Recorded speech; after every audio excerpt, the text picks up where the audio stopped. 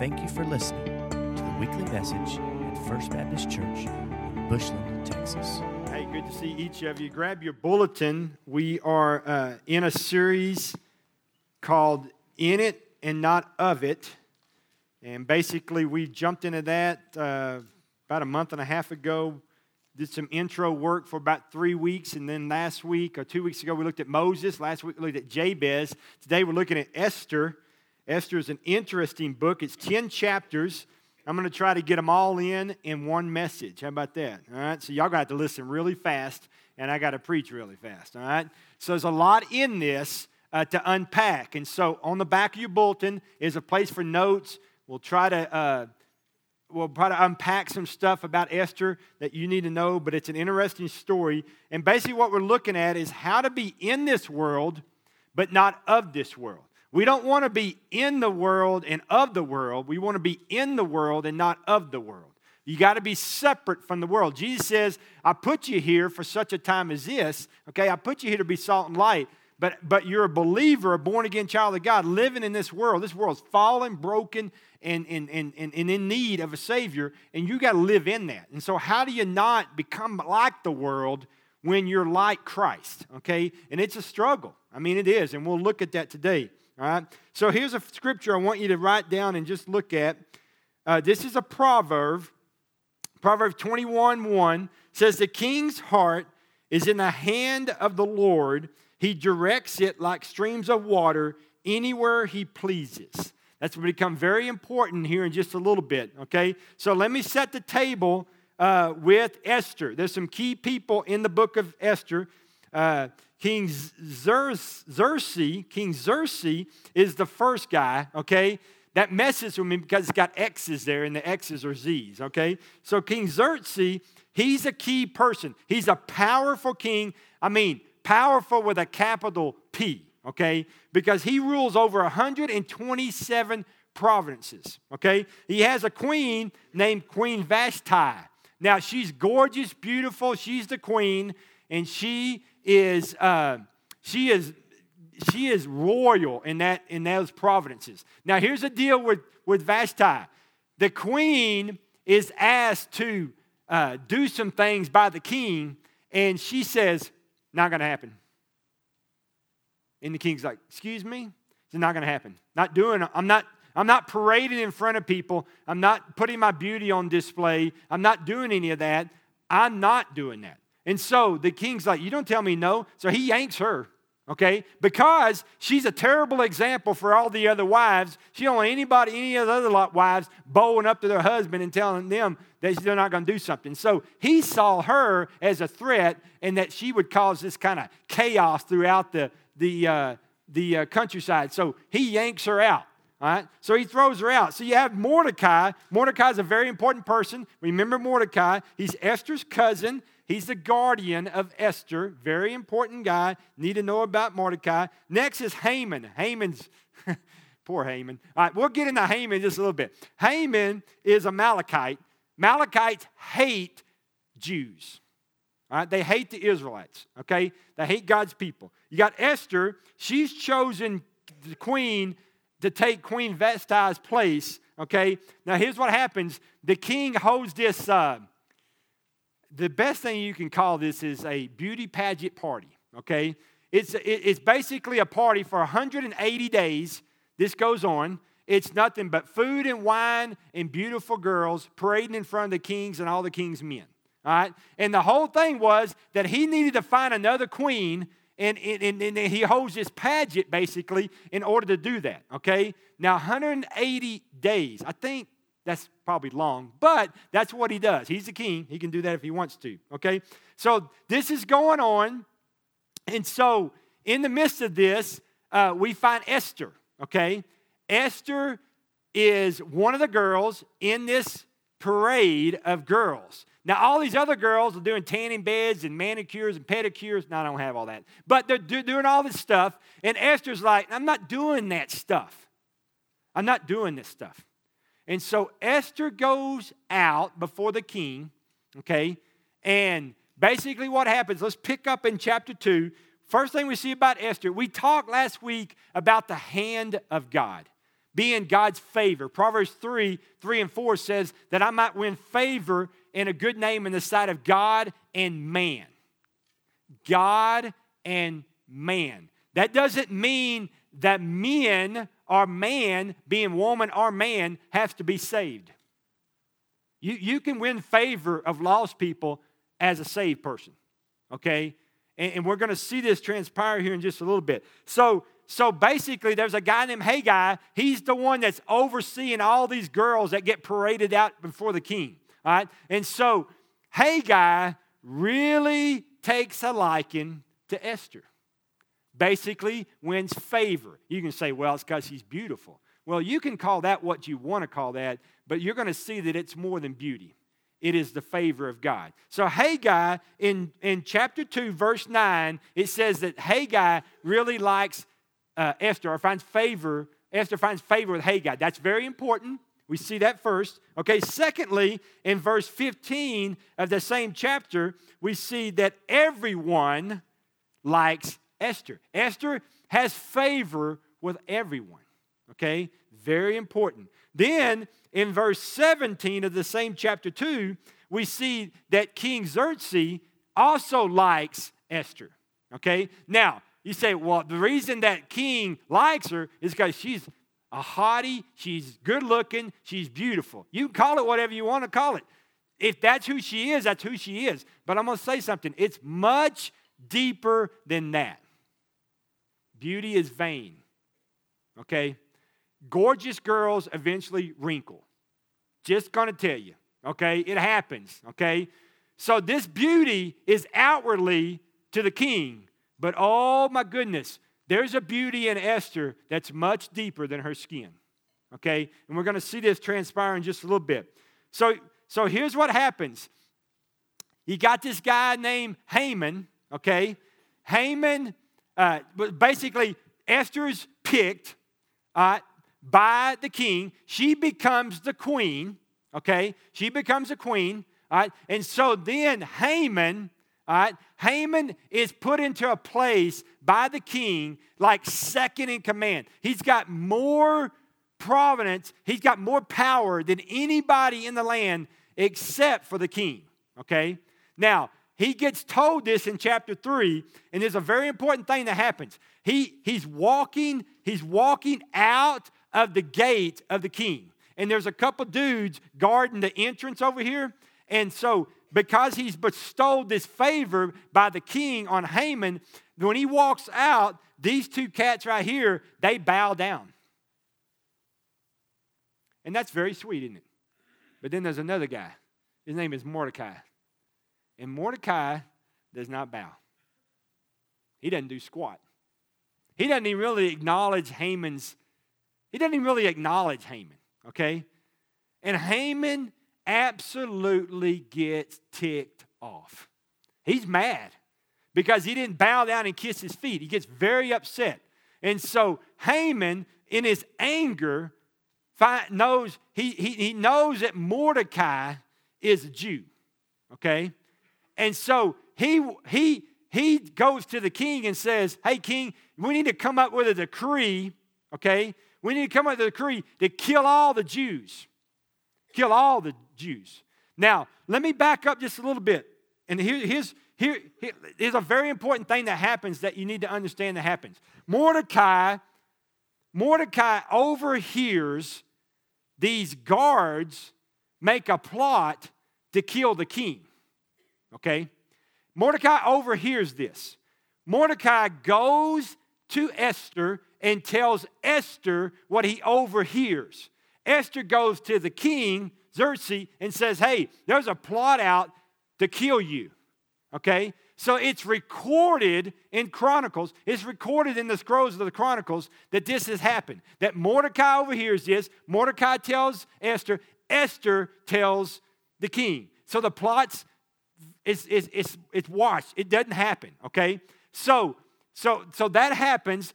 Haman's exalted. Haman comes out, okay? The two guards bow down, and Mordecai doesn't do squat. And this infuriates Haman.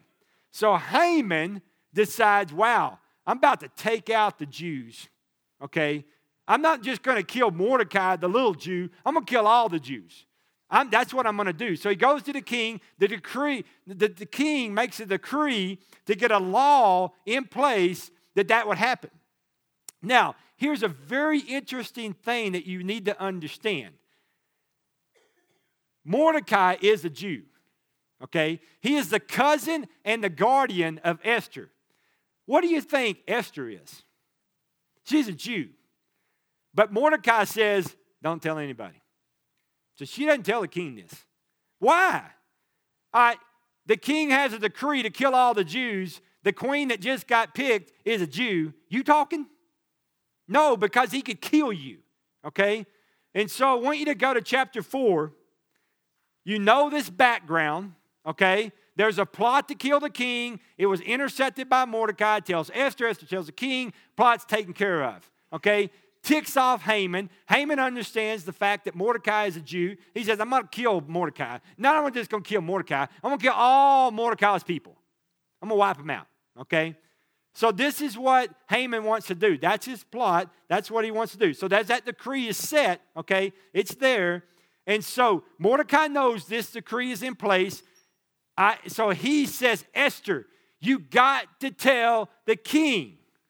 You got to tell the king. you've got favor with the king. We've got to get this decree overturned. You've got to get this thing distinguished. You've got to squash it. And Esther's like, I'm a Jew. I'm not talking. He might kill me. All right? And then you got to pick the story up in chapter 4, verse 14. Chapter 4, verse 14. For if you, this is Mordecai, remain silent, for the Jews will arise from another place, but you and your father's family will perish. Okay? So listen, here's what Mordecai tells her. And who knows but that you have come to a royal position for such a time as this. You have been found with favor of the Lord. You've been given a position, a royal position for such a time as this. You need to let that sink really deep in you, okay? In the world, but not of the world. Okay? We looked at Moses. We looked at Jabez. There's some similarities. We want to follow these. Okay? So watch what Esther does. Esther realizes she can't do this by herself. So she calls on the church. You say, really? Yeah, really. All right? Look at verse 15. Then Esther sent a reply to Mordecai. Go, gather together all the Jews who are in Susa, and fast from me. Do not eat or drink for 3 days and nights. And my maidens will fast as well. And when this is done, I will go to the king, even though it is against the law. And if I perish, I perish.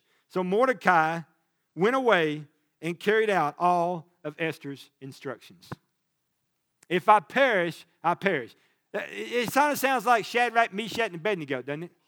King, I know you could take me out, but if you think I'm going to bow my knee to you, you're crazy. I bow my knee to the one true God. And I know my God can save me, but if my God chooses not to save me, guess what? That's fine. I'm still not bowing a knee to you. Even though the king could take her out, she doesn't care. If I perish, I perish. All right? Now, she does not, as the little church, go into this without the big church. Listen to me. You individually are a little church. He's coming back to get the church. But he's coming back to get all of us, the corporate church. All right? So listen to me. You need the church, and the church needs you. How many of us face things in our lives and we try to do it by ourselves? That's sad. That's very sad. Why? Why do you do that? You got a church family. You got people that love you. Let them fast with you. Let them pray with you. Why is she doing this? Because she says, I need people praying for me and fasting for me. Why? Because I've been positioned for such a time as this. I've got a request to save my people, but there's a timing thing that must happen. Because if I ask too quick, if I ask too late, they all die, okay? Now remember, the king does not know she's a Jew. So it's very important that she has an enormous favor with the king. Why is the praying and fasting going on? So the time is right. There's a time, man. There's a place. There's a word. When God gives you a word, gives you a favor, and the timing's right, you got to give that word. That's what she's asking for, okay? So look, this transpires in chapter 5. In chapter 5, the king can tell that Esther's troubled. And the king says, Esther, what's going on? What's the matter with you? Well, tell me what's on your heart. And I want you to pick up in 5:3. 5:3. Then the king asked, what is it, Queen Esther? What is your request? Even up to half the kingdom, it will be given to you.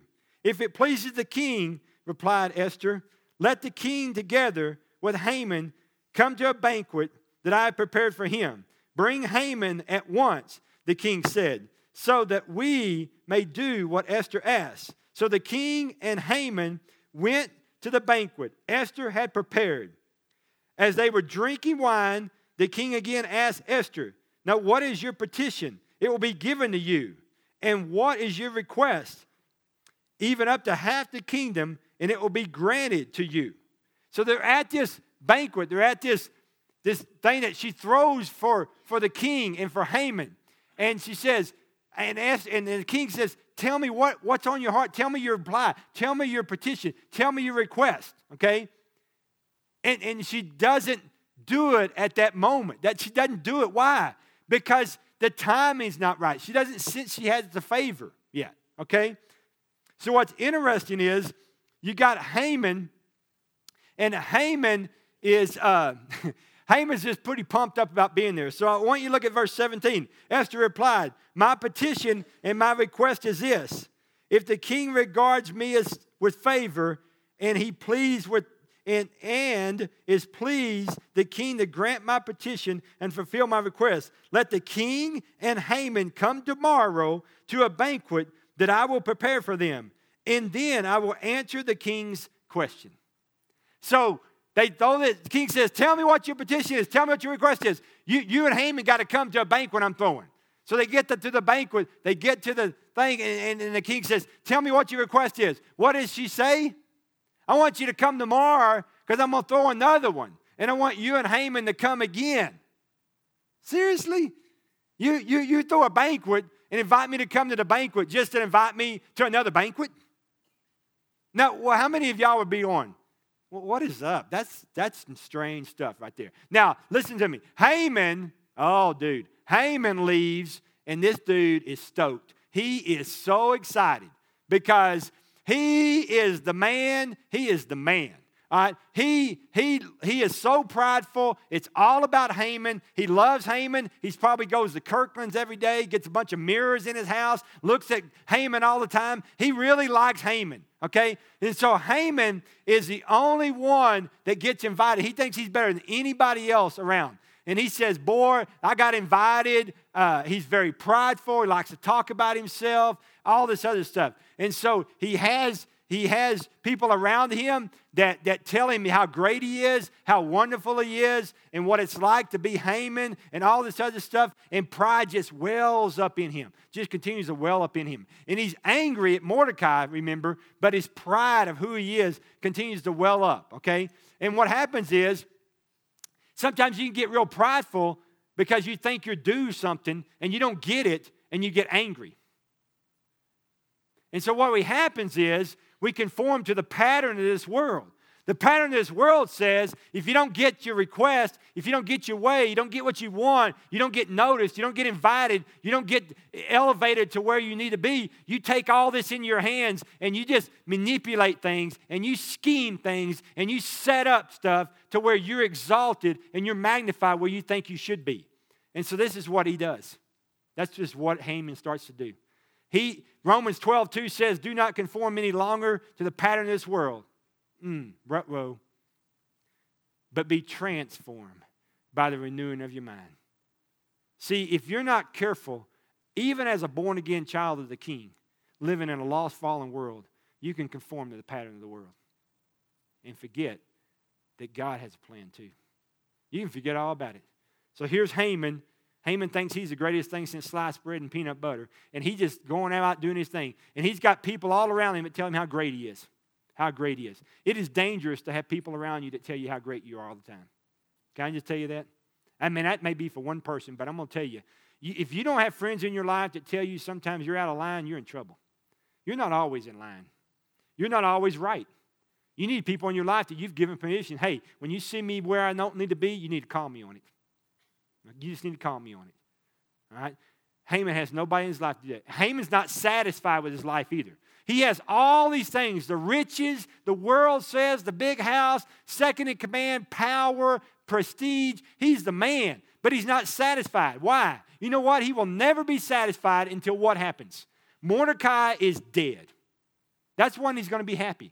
And so he invites all these, he's got these posse around him. And they say, what should we do? What do I need to do? What should I do here? And so we know his people say around him, not be blessed, be thankful, forget about Mordecai, move on, don't worry about all that. You know what they say? You ought to build a big old gallows in your front yard, 75 feet tall, and that's what you can hang Mordecai on. Well, that's just incredibly good advice, isn't it? You know what he does? He constructs a gallows 75 feet tall in his front yard for the sole purpose of hanging Mordecai on it. That's crazy. None of his friends said, that's stupid. No, he does it, okay? And so I want you to see what happens as we keep going. Now, all this goes on. Haman's exalted. He's just praising himself. The gallows being built. And so while this is all happening in Haman's life, the king cannot sleep one night. And he's disturbed. And so his servants, he says, bring me the chronicles. I want to read the chronicles. I want to unscroll the chronicles and I want to read them. So just happened to unscroll the chronicles. You ever got up in the middle of the night, couldn't sleep, so you start reading the Bible? So this is what he does. He kind of reads it, all right? So he reads it. And he reads in there a story, real nice story, about a man named Mordecai who intercepts a plot to kill the king. And he goes and tells Esther, and Esther tells the king, and it's credited to Mordecai. They give him credit for it, but they never honor him. They never honor Mordecai. He saves the king's life, and he never gets honored. Never. And so the king's having this dream, and all of a sudden, and here comes Haman. Haman walks in the next morning to the courts of the king. And Xerxes right there, and Haman walks in, and Haman's like, whoo, I am the man, I am the man. He probably strutted in, all this other stuff. Now get this is incredible. Hey, you know why Haman's in the presence of the king at this point? He is only in the presence of the king for one thing, and that is to grant permission from the king to hang Mordecai on a 75-foot gallows in his front yard. That's why he's there. That's exactly why he's there. Now, he does not know that the king couldn't sleep at night, that the king unrolled the scrolls. He doesn't know that he's been reading in there about the fact that Mordecai intercepted a plot to kill him. Haman's here only to ask for permission to hang him. So I want you to see some interesting things that start happening here, okay? Look at chapter 6. So go up to verse 4. The king said, who is in the court? Now Haman had just entered the outer courts of the palace to speak to the king, what I tell you, about hanging Mordecai on gallows that he had made. The attendant answered, Haman is standing in the court. Bring him in here, the king ordered. When Haman enters, the king asks, what should be done for a man that the king delights to honor? Now Haman thought to himself, who is there that the king would rather honor than me? So he answered to the king, for the man the king delights and honors, have him bring a royal robe the king has worn, and a horse the king has ridden, one of those royal chest plates on his head. Then let the robe and the horse be entrusted to the one the king's most noble princesses. Let the robe the man and the king delights in honor, and lead him on the horse through the city streets, proclaiming before him, this is what is done for the man the king delights and honors. And then the king says, go once and get it. Haman Oh, bless his heart. Haman exalts himself, goes at it as the world says go at it. Okay? He just falls right into it. So he walks into the court. The king says, hey, Haman, what should be done to a man that the king honors and delights in? Oh, he must be talking about, he got to be talking about me. Who else would he be talking about? I am so good. And he must be talking about me. Oh, get a horse, get a robe, parade him through the streets. People throw flowers, bow down, give homage. This is right up my alley, is Haman's boy. This is all Haman stuff. Haman's pumped. He got to be talking about me. I know he's talking about me because I am the greatest thing in the whole wide world. All right? But here's the deal. He ain't talking about Haman. He's not talking about Haman. He's talking about Haman's best friend, Mordecai.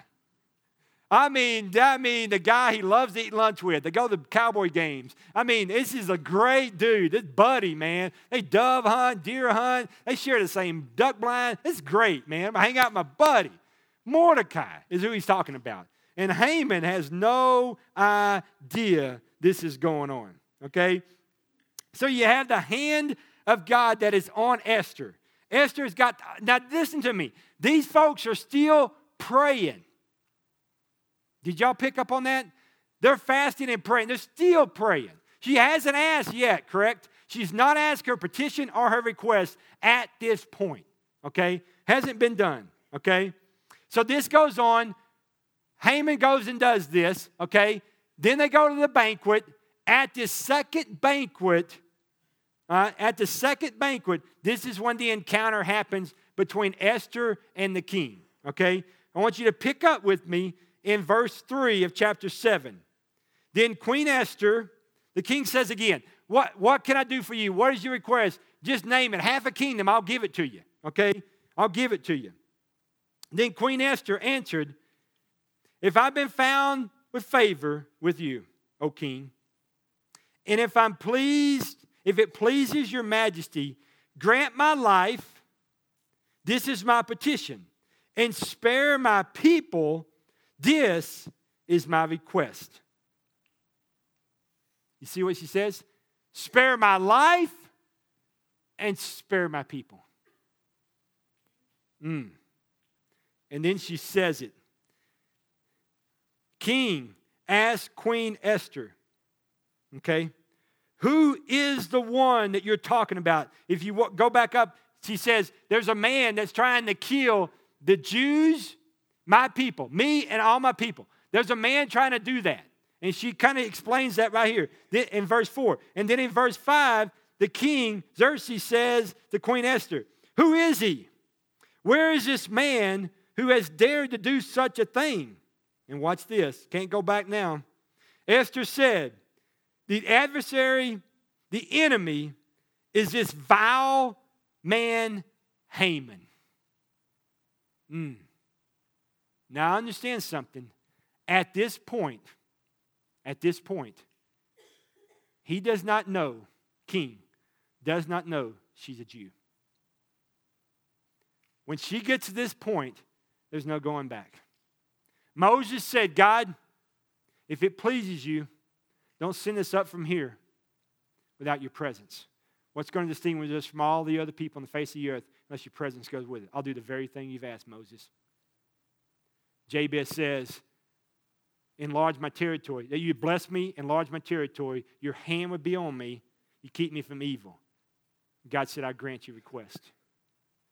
Esther says, King, if I found favor with you and you're pleased with me, then save me and my people.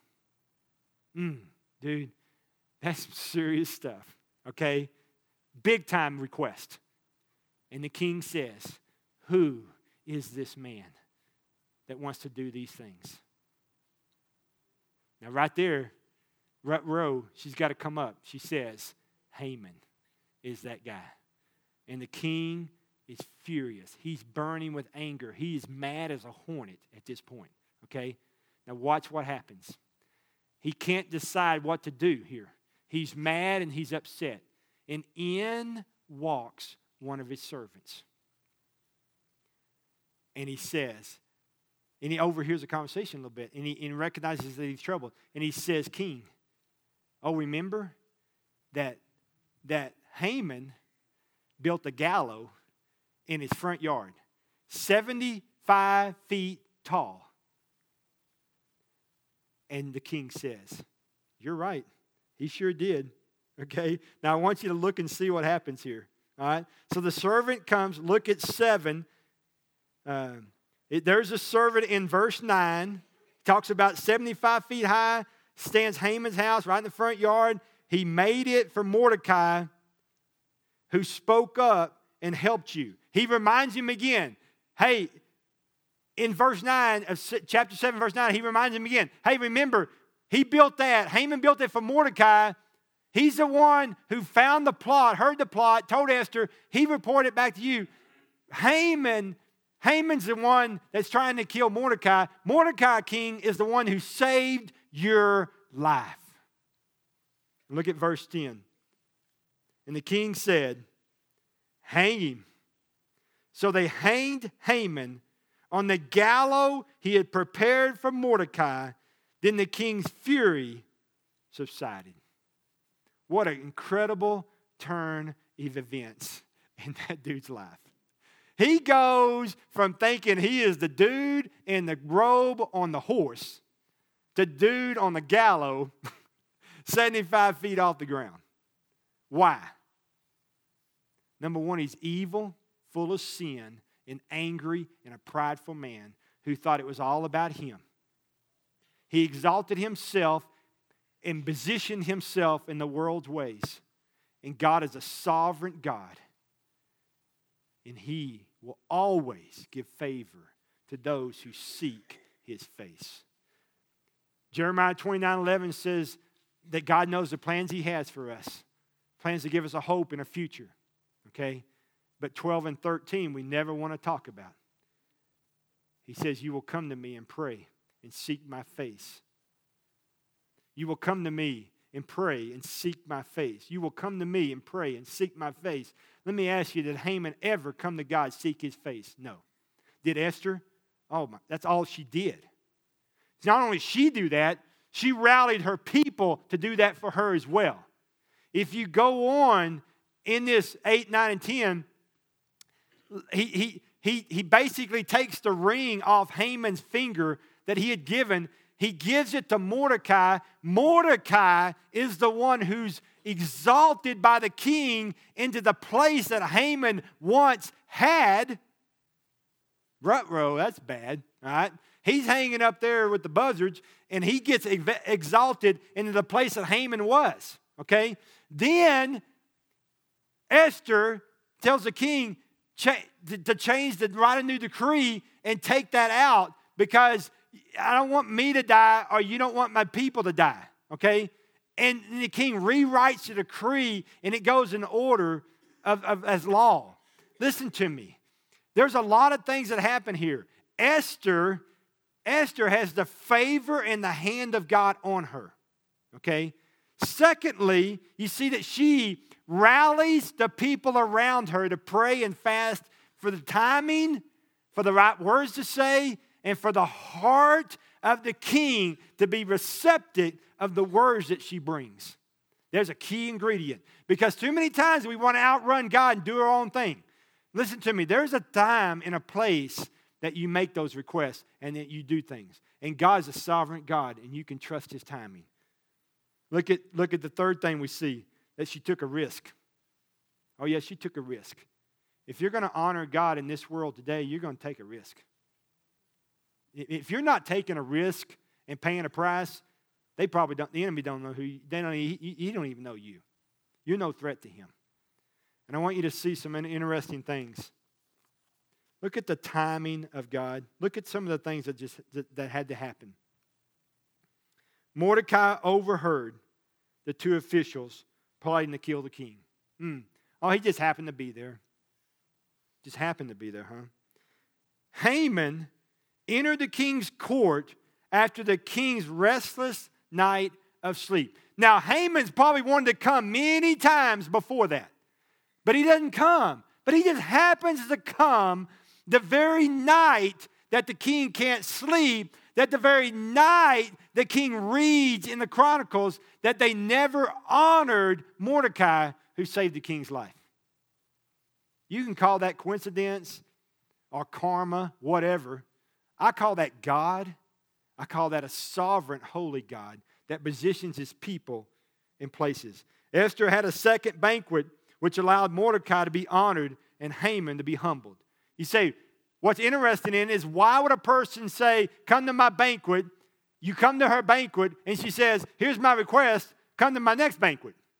Weird, but here's the deal. God's timing, that gave time for God to continue to put his people in place. See, she could have jumped the gun and said something at the first banquet. Who's not in place? There's a lot of things not in place. There's a lot of things.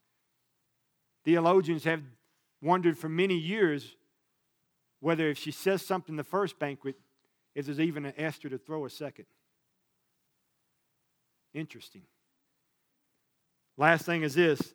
The king's servant enters with news of the gallows that Haman had built for Mordecai just as the king was determining Haman's fate.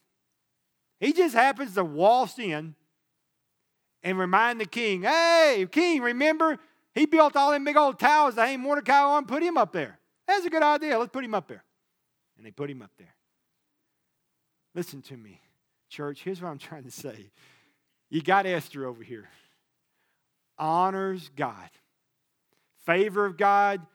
Seeks God. Gets people around her to seek God. Okay? Timing. Beautiful.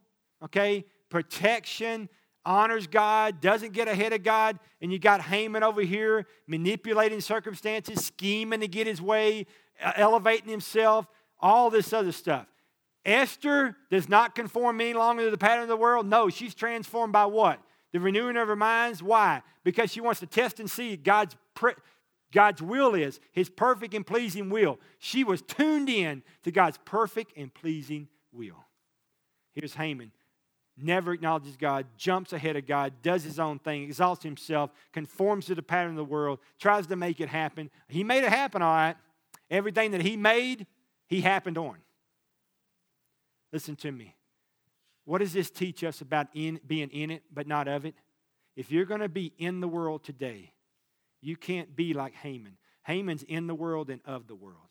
We're called to be in the world and not of it. How do you do that?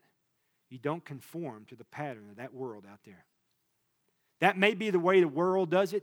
That's not the way the child of God does it.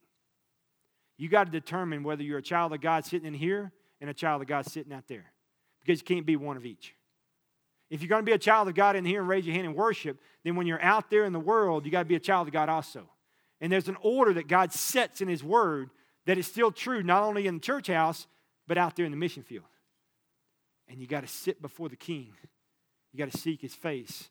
You got to get people to pray around you when you're making decisions, when you're looking for counsel, when you get in the favor of the Lord. And you pray Proverbs 3, 4, and 5 that the favor of God and man would rest on you. And then when God gives you a position for such a time as this, you speak. Some of you, ladies and gentlemen in here, have positions for such a time as this. The question is, what are you doing with that? As we enter a time of invitation, there's a lot to think about. But think about your life. There's a similarities of your life with Haman, or is there similarities of your life with Esther? I would rather be Esther, my friend. I don't really want to be Haman. Haman's not in a real good spot at this point. Okay? Let's pray together. Father, we love you. God, thank you for a story like this, God. There's a lot in these 10 chapters. But God, there's a lot you want to say to us as well. We have a choice each day to conform to the pattern of the world like Haman, or seek the face of God and wait for you, the sovereign God, like Esther. Father, I pray that you and you alone would teach us to wait on God, to walk with you, to trust you, to realize that you have a plan and you're working it, and you're a sovereign God that can be trusted. God, during this invitation time, God, I don't know what you have said to your people, but I know you have said a lot to your people. And God, I pray that you will call us to obedience, that we would respond to what you have said during this invitation time. For on the other side of obedience is always, always blessing. Just be honored today, Father, in this time of invitation, Father. May you be exalted and may we obey you. In Christ's name, amen.